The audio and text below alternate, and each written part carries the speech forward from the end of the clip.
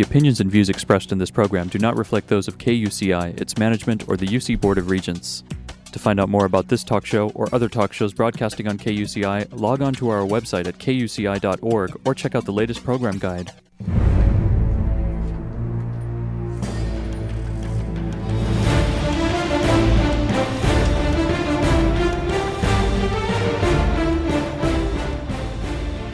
You're listening to KUCI 88.9 FM in Irvine and KUCI.org on the web. Welcome to Privacy Piracy. I'm Lloyd. I'm the show's engineer, and your host is Mari Frank. Mari's a local attorney and certified information privacy professional. She's the author of several books, including Safeguard Your Identity, From Victim to Victor, and The Complete Idiot's Guide to Recovering from Identity Theft. She's testified many times in Congress and the California legislature on privacy and identity theft issues. And you may have seen her on Dateline, 48 Hour, CNN, NBC, ABC, O'Reilly Factor, and many other shows, including her own 90-minute PBS television special, Protecting Yourself in the Information Age. To learn more about this radio show and our great guests, please visit kuci.org/privacypiracy. Hey, Mari, what's our show about today? Well, Lloyd, today our show is very exciting. It's about public parts. Doesn't that sound funny? Actually, that's the name of the book by Jeff Jarvis. It's called Public Parts: How Sharing in the Digital Age Improves the Way We Work and Live. So that may sound kind of adversarial to what we talk about here on Privacy Piracy, but it's really not. And we're going to be speaking with a Jeff who happens to be incredible. In fact, we're sitting here in Washington, D.C., having a field interview with Jeff right in front of me, handsome guy who was a lot of fun, and I got to listen to his keynote. And Jeff blogs about media, news, technology, and business at buzzmachine.com. That's buzzmachine.com. And he appears weekly as a co-host on Leo Laporte's This Week in Google. I love Leo Laporte. I listen to him. He's from Leo is the best. He is. He is wonderful. He's great. He's also an associate professor and director of the Tom Knight Center for Entrepreneurial Journalism at the City University of New York's Graduate School of Journalism. He is the author of What Would Google Do? And of course, the book I just told you, which is Public Parts. And you can join the conversation. He lives in New York area. I used to live in Long Beach, New York. My son lives in New York City. Okay. And Lloyd is pushing the microphone down here. And you can join the conversation at buzzmachine.com/publicparts. And on Twitter at Jeff Jarvis and what do we call that? The @ sign. Oh, yeah, the @ sign, Public Parts. So this is a wonderful book, and I just bought it, so I haven't had a chance to read it yet, but I'm going to get it signed. But I took great notes during this wonderful conversation that you had with 2,000 people here at the International Association of Privacy Professionals. So you were talking about that you are a friend of privacy, but you also believe that and although privacy needs protection, publicness is really important. And you have this balance that you're talking about, publicness and the internet, that we shouldn't overdo privacy. Why don't you talk a little bit about that with me? Publicness and privacy are not at odds. It's not either or. We have both. We have private lives and private notions and public relationships. And so it's not that they're at war at all, but they have an impact upon each other. And in the current furor about privacy, my fear is that we'll go so far trying to regulate against fears that we have, that we may have an impact on our ability to use this magnificent new tool of publicness we all have, which is the internet. Right. And I don't want us to overregulate that. Okay. So after you was the general counsel for Microsoft, and he said he agreed with you about that, but he also said that the law needs to catch up with privacy, with technology. And what are your thoughts about that? Well, the problem is that we don't know what the technology is yet. We don't know what the internet is yet. It's very early. Elizabeth Eisenstein, who's the key scholar on Gutenberg, says that it took 50 years for the book to take on its own form. It was originally called automated writing. and the fonts were done like scribes' handwriting. Finally, the book came into its own 100 years, she says, before we had a sense of the full impact on society. So I think it's very early in the internet to know what it is. And to regulate it to our old world, I think is limiting and is dangerous. Now, there are laws already about a lot of the things that we're frightened about. There are certainly laws about child pornography, about identity theft, about privacy. And so my view is that what we should be doing is regulating the behavior more than the technology. If you regulate the technology to get to one behavior, you also affect all the other behaviors. So example, in Canada and in Australia, there are proposals to do legislation to filter the entire internet so that you could get to child pornography. Well, that power, that change in the architecture of the net put in the hands of Iran or China could be, I think, very damaging to free speech. There are unintended consequences to some of these efforts to regulate. Right. And there's unintended consequences of being open and free as well. And we're sitting here with a victim of identity theft. And when things are so free on the internet and so much information is out there, it can be used by bad guys. And you were telling me, let me just finish. Yeah. And you were telling me, well, there's laws out there. The problem is that most of the laws can't keep up with that. So it appears to me... I disagree. Yeah. Okay. Because it's already illegal to steal someone's identity. That's fraud. That's theft. Right. Theft is theft. Right. So, and the fact that we heard it was done in a bank by an employee of the bank really has nothing to do with the net. Right. And so it's not so much to me... Well, it was all transferred on the net. Right, but it was not an issue of privacy so much as an issue of theft. Right, it was. We have laws that do regulate that and do govern that. Right. So I think that what's happening now in the discussion is lots of fears and lots of things are being thrown under the privacy bus. Right. And that's where I see the danger. And it's normal and frequent that this happens with technology. Technology changes life. It changes things. And so we're afraid of that change. We're unsure about it at least. And so then somebody's going to come along and say there ought to be a law. Right. Well, let's first look at the laws that already exist. Let's first look at the enforcement regimes that either do or don't work. And you made the point to me before we got on here that there's a lack of enforcement about identity theft. Okay, well, that's a different issue. Sure. That's not about the technology. That's about whether our tax dollars are going to good end. Yes, and you brought up in your talk about the Kodak camera. That was the first real issue of defining privacy as the right to be left alone, and that was a new technology at the time. That was a camera. That was Kodak, and they were putting pictures in the newspaper. But Justice Brandeis, they did catch up. That it became an issue of people worrying about this new technology, and they did come up with at least some structures that really still works today, and it's kind of forward thinking. And then go ahead. So the story is that it was an 1890 paper in the Harvard Law Review by Brandeis and Warren that talked about the Kodak camera, right?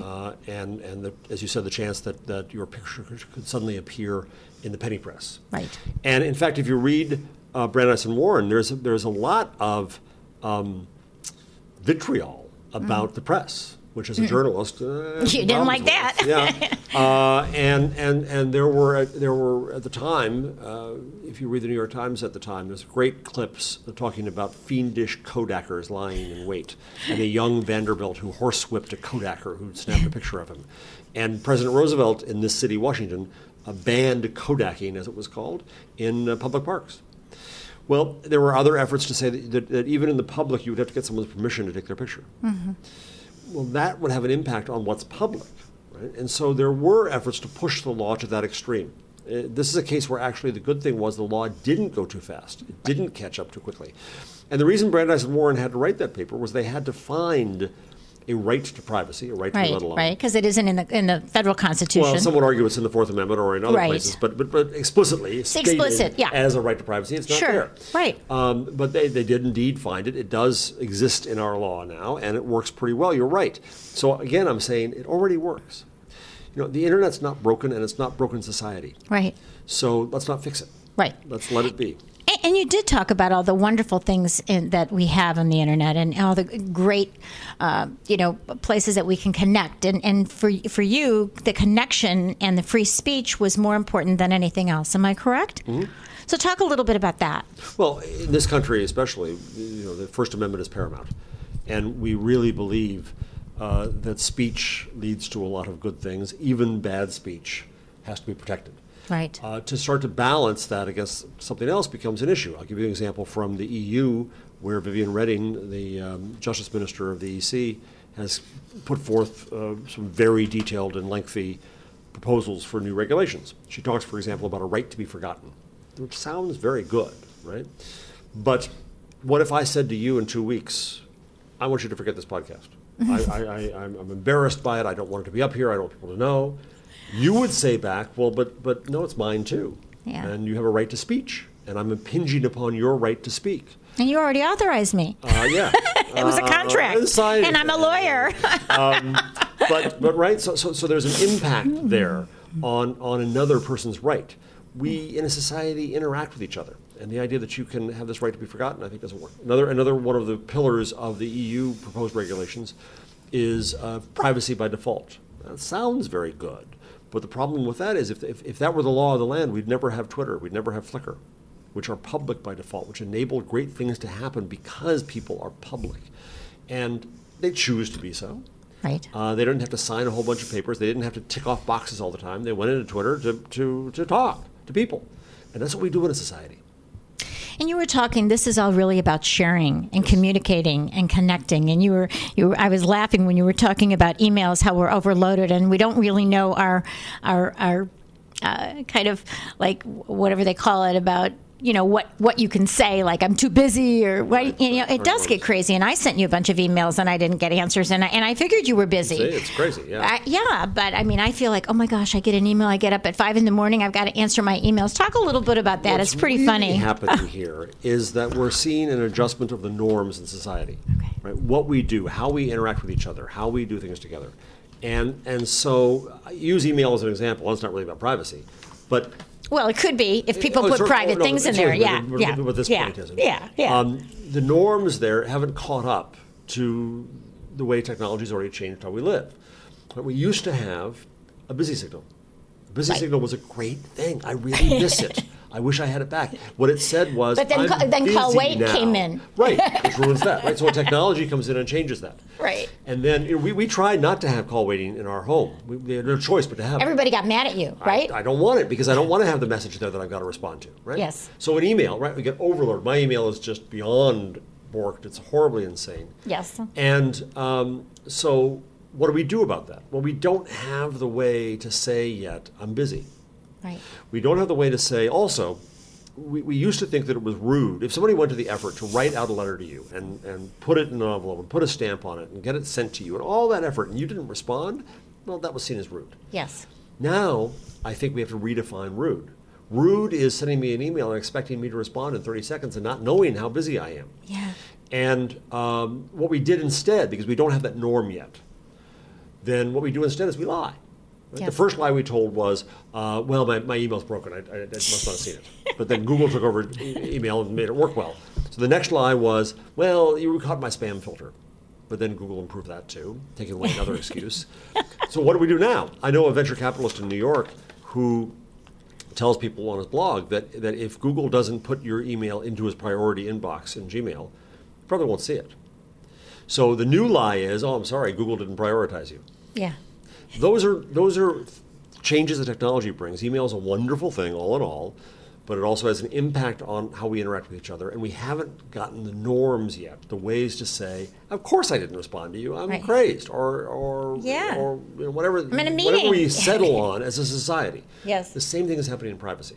The same thing is happening when, look at it this way. In my book, I tried to grapple with the definition of privacy, and I found it extremely hard. I never would have guessed how hard it is because it means a lot of different things to a lot of different people. Many and it's evolved over time. Exactly, and many are very complicated. What I came down to was this: the idea that privacy is an ethic. It's an ethic of knowing someone else's information. And if I tell you something, and I tell you it's confidential, it's now public to this extent. Two of us. And what happens to that information is now out of my hands. It's now on your shoulders, the responsibility. And you have to decide whether telling someone else would be in my interest or not, your motivation for why you're doing it, the context in which you did it, the impact upon me, the responsibility you have if you're a company to have security of information. Right. Those are ethical decisions that come out of this idea. Now, Yes. I also think that there's a concomitant ethic of publicness, which is an ethic of sharing your information. I talked on stage about how I had prostate cancer. I shared that openly. No one should have ever forced me to share that, but I chose to, and I got benefit out of that. And so do other people. Just Right, like that's when the Betty point. Ford talked about her Right. breast cancer, and she did that not only to help herself, but to really help other people and be aware, just like you did with the prostate cancer. Exactly. And so I got benefit, I got support and help, but I inspired other men to go get tested. And that's a way that we could benefit. There's a generosity to sharing. Yes, No one should be forced to do it. right. But we also have to recognize that publicness is an ethic too, where you decide how much you want to give to your fellow Yes. members of society. And it gets to the whole issue of transparency, doesn't it, as well? Why don't you talk a little bit about that? Well, and there's different definitions of transparency for different layers of society. Right? Again, no individual should be forced to reveal the secrets in their head or their lives. Right. But companies and governments, I think, are a different matter. Let's start with government. Government is secret by default and open by force. Force could be a reporter, it could be a Freedom of Information Act request, it could be WikiLeaks and a Right. whistleblower. Well, government, it's our government. It should be the opposite. It should be public, transparent, open by default, and secret by necessity. Yes. And there are necessary secrets around security and privacy Right. and diplomacy. But government doesn't operate that way. It's ours. Companies, they shouldn't necessarily be forced to be open in every way. But a wise company today is going to learn to be open. That if they are open, if they are public, it leads to many benefits, trust, Right. and the opportunity to collaborate with your customers. Yes. In the book, I write about a company called Local Motors in Arizona that is doing collaboratively designed cars, which sounds insane, but it's working incredibly well because they gave the respect and the opportunity and the tools to their customers. And so what happens is you put out a product that people actually want because you know it, because they help make it. Right. So publicness for a company, I think, becomes a wise strategy. Transparency. One of the things we talked about in the hallway here at IAPP is, and I mentioned on stage as well, is that I think my colleagues in media, advertising, and technology blew it big time with behavioral tracking and cookies because they were too mysterious Right. about, not transparent enough about Right. what they do, why they do it, what benefit accrues to the users. So it was very easy for the Wall Street Journal to come along and demonize cookies. Ooh, they're doing things to you. They know things. Well, the truth is, actually, internet companies know less about you than legacy companies did. I started a magazine called Entertainment Weekly, and I teach that case in my entrepreneurial journalism You started classes that? now. Yeah. Wow. I've read that. And so I looked at the budget with my students this last term, and I realized there's a line on there called list rental, which meant that we sold your name and your address and what you read to a database company. And that was not If transparent. you said that today, you'd be shot. Shot. Right? Well, the truth is, and this doesn't necessarily justify what goes on today, but the truth is that things that happened in the past were in many ways worse because most of the data online is anonymized. Cookies are not evil. They are necessary to the operation of the web, and they are necessary, very importantly, to the economic support of media and journalism. And if we go to a regime of do not track or having to opt in, we're going to devalue media on the internet overnight because of this fear of tracking. Well, what's the harm? Tell me what the harm is about saying that, oh, I saw you went to look at a story about going to Paris, and I'm going to give you an ad for a Paris hotel. Right. Well, I'll tell you some of the harm, okay, because I hear these things as a privacy attorney, and that is, let's say that I've bought things for a baby online. Okay, I went to Babies R Us and I bought all these things, and that information without my permission is sold and shared to many other companies, and my baby dies. And then I start getting tons and tons of emails and all sorts of things about my baby. That lasted, I cannot stop it. And my baby's died, and I am in grieving. And I've actually had this happen to a client. So that's the kind of thing that there is a Not harm. technology. Problem there, and this is important. If you want to regulate this, you regulate the behavior, not the technology. Okay, so the behavior The would use, be not the knowledge. Right, and I agree with you. But you were talking about opt-in versus opt-out. So if I guess I can opt out, but the finding, it's not transparent who all it's been and I'm shared arguing with. for more transparency for just Right. that reason, so it's not demonized. Number one. Number Right. two, in fact, the wise company will give you the power to get in and correct things and change things. Look at Amazon. Best example I know. Oh, I know. I love Amazon. Right? I bought my wife used my account to buy some CDs for Christmas of Taylor Swift for our daughter. Mm-hmm. So suddenly I'm getting recommended with all this stuff. Believe me, I don't want. Well, what does Amazon do? It explains why it's recommending these things, and it gives me the opportunity to change it, which, by the way, is great for Amazon, because Amazon was wasting those precious recommendation spots on teeny bopper songs I never would have bought. Okay, but that's from Amazon, right? Or is that from other companies? No, that's Amazon in that case. Okay, so that's what I'm saying. If I have a relationship with a particular company like Amazon, which I also love, if I put privacy down and then all of a sudden this book comes up, Public Parts, How Sharing in the Digital Age Improves the Way We Work and Live, I go, Thanks for the plug. I go, oh, well, that's up my alley. That's good for my radio show. I love it. But if I got something from another company that I don't do business with, that was shared without my knowledge or permission, it was maybe about something that I didn't want them to send me. So that's the difference. Let's talk about that in a few ways. Okay. One is that was more prevalent in old media because you had the means to share data, as I said, list rental. Right? That we did that more in old media. In advertising, behavioral targeting opportunities, most of that is anonymized data. They don't know who you are, so they couldn't do that. Amazon could, because it does have your name and address, but Amazon doesn't do that because they get in trouble. Now, the next piece of this is that we talk a lot about, just as cookies are demonized, the other phrase is third parties. Mm-hmm. Oh, no, third parties, because third parties put the cookie on. Well, yeah, they have. It's obvious why.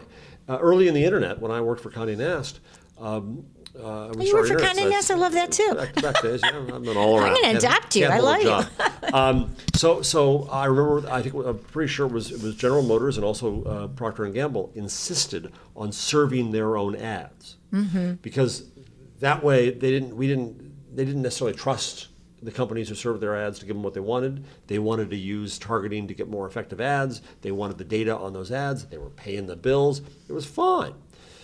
Well, so that's a third party. Mm-hmm. Or DoubleClick. DoubleClick, now owned by Google. Remember ads. the big brouhaha with DoubleClick? Oh my gosh, they got in trouble with the FTC. Now they're different. Part of what the two things. So first, I think that we go crazy with these demonizations like cookies and third parties and tracking. Mm-hmm. They're not bad. Second, importantly, this is all new and we're learning. Yes. And we're improving. So look at Facebook. And I write about this in the book, that Facebook did blow it. They did cause problems because they weren't open enough, or really more to the point, what they did was that in a conversation you thought was having with a small group, suddenly you found was more public than you imagined. And when you read their privacy policy and understood what it was and felt comfortable, then all of a sudden it changed it without even letting you know. It was bad business. That's not transparent. But a lot of this is, I interviewed Zuckerberg for the book, and I have a lot of respect for him, and I think he's done a brilliant job. Mm-hmm. But they had to learn. They had to make mistakes and learn, and we've got to allow that to happen in society and in business. And so what both Facebook and Google Plus do now, which is far, far better, is that at the moment you share, you make a decision about that sharing. It's brilliant. It's exactly the way it ought to operate. I don't think that they didn't do that in the past because they were malicious. I think they didn't learned. Get it. Yeah, they didn't get it. Yeah. They improved. So they had to make mistakes. And the world didn't collapse because Google had buzz, and that became the cause of huge furor and regulation in Germany and so on. So I think we have to allow these companies the opportunity to learn based upon principles like an ethic of privacy that say this is the behavior that your customers and we all expect of you. Mm-hmm. Now the Federal Trade Commission, of course, can, if you put that in a policy, can now regulate on that basis, and that's why they went after Google and Facebook. Whether it's a deceptive practice, right? That's one of their charges. Right. Yeah. We are speaking with Jeff Jarvis, who's sitting right at this table with me and did a great keynote. Thank you again. And he is the author of Public Parts, How Sharing in the Digital Age Improves the Way We Work and Live. And it's true. I mean, I could go on and on about all the benefits, and I'm not anti-technology. Have you heard about privacy by design? Ann Kuvikian, who is the privacy commissioner of Ontario, Canada, has really set this forth, and she also isn't against technology. And Joe Sidmidian, who is a senator from the state of California, who is also, he's in the Silicon Valley, he's pro-technology, but he keeps talking about, can't you, at the time you're creating these wonderful things, put into the architecture of the products, thinking about how it's going to affect people. I think that's the beauty of thinking about privacy. Let's think about this in the full range of things. Okay. I'm on the Future of Privacy Forum's advisory board, which is an industry group, right? Jules. Jules is great. Yeah. Polanski. And there was discussion at the one meeting I attended about privacy by design and about trying to literally design stuff. Yeah. Well, the problem with the conversation I had with the conversation was that, and the problem I have with much of this conversation is that the topic was only about privacy. The internet is a great place to share things. In fact, let me give you the most important rule of rules. The internet is a crappy place for secrets. Oh, if you have a secret, don't put it on the internet. And the problem is that what you tell your kids? Yeah. The problem is not technology. The problem is gossipy friends. Right? The Yes. problem is a person who would violate it. Right. So let's number one. Most smart people know that, right? Dana Boyd, who does brilliant research out of Microsoft and NYU, has done a lot of research on young people who do protect their privacy more than we give them credit for, because they could control media. So you shouldn't put things on the internet, I think, that you want to keep secret. Stay in your head. Right. I forget where I was going, but that's all right. Okay. Well, we were talking about privacy by design. Oh, by design. Okay. So the problem I had with this discussion was that, number one, that it sounds a lot like privacy by default, and that's a problem. I think some people almost presume that it means default. But this is not the intention. That isn't my there. perception. That's not the intention Okay. there. So privacy by design, when I heard this discussion about the design, I said, well, but all you're doing is going into the end of the process. You're not taking account of the motive of why someone's there.